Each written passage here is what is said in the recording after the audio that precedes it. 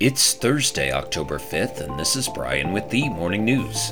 Give us 5 minutes and we'll give you the headlines you need to know to be in the know. The autumn bond rout eased Wednesday, dragging Treasury yields lower and bringing calm to the stock market after an intense sell-off that kicked off the fourth quarter. The S&P 500 wavered for much of the day before finishing up 0.8%. The Dow Jones Industrial Average rose 0.4%, and the Nasdaq Composite added around 1.4%.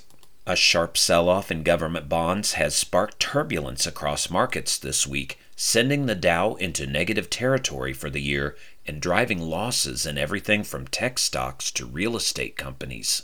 Shares of technology and consumer discretionary companies like Tesla and Google parent Alphabet propelled stocks higher in trading Wednesday.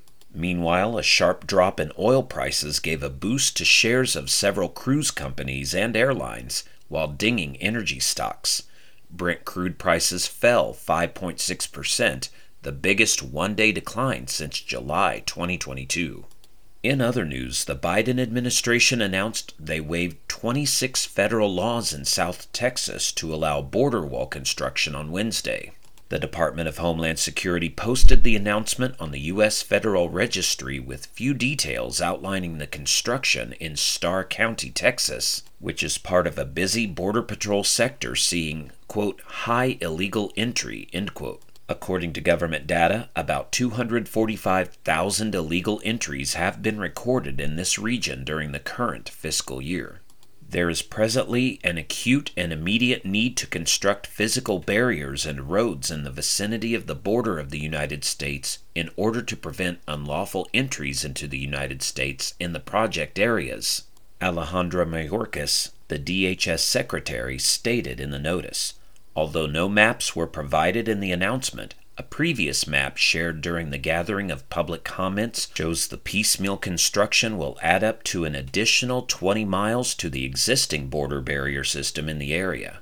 During the Trump administration, about 450 miles of barriers were built along the southwest border between 2017 and January 2021. Texas Governor Greg Abbott renewed those efforts after the Biden administration halted them at the start of his presidency. Around the world, Russia has withdrawn the bulk of its Black Sea fleet from its main base in occupied Crimea, an acknowledgement of how Ukrainian missile and drone strikes are challenging Moscow's hold on the peninsula. Russia has moved powerful vessels, including 3 attack submarines and 2 frigates, from Sevastopol to other ports in Russia and Crimea that offer better protection, according to Western officials and satellite images verified by naval experts. The Russian Defense Ministry did not respond to a request for comments.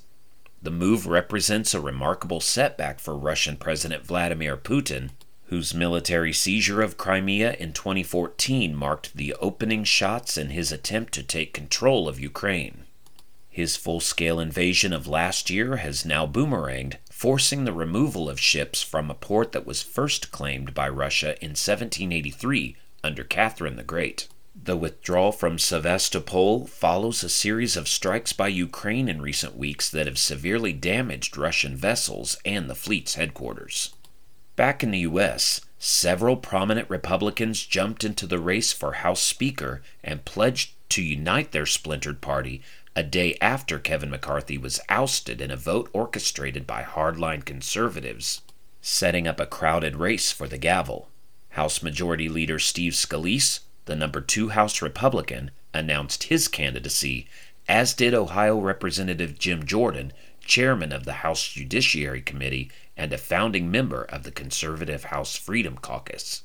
A third member, Oklahoma Representative Kevin Hern, told the Texas delegation that he planned to run as well as he laid the groundwork for a campaign. The House is effectively paralyzed until it picks a new speaker, raising the stakes for a successful vote next week. Now you know, and you're ready to go with the Morning News. Share this with a friend and subscribe to us wherever you listen to your favorite podcast. You can also sign up for our newsletter at themorningnews.com. Thank you for listening.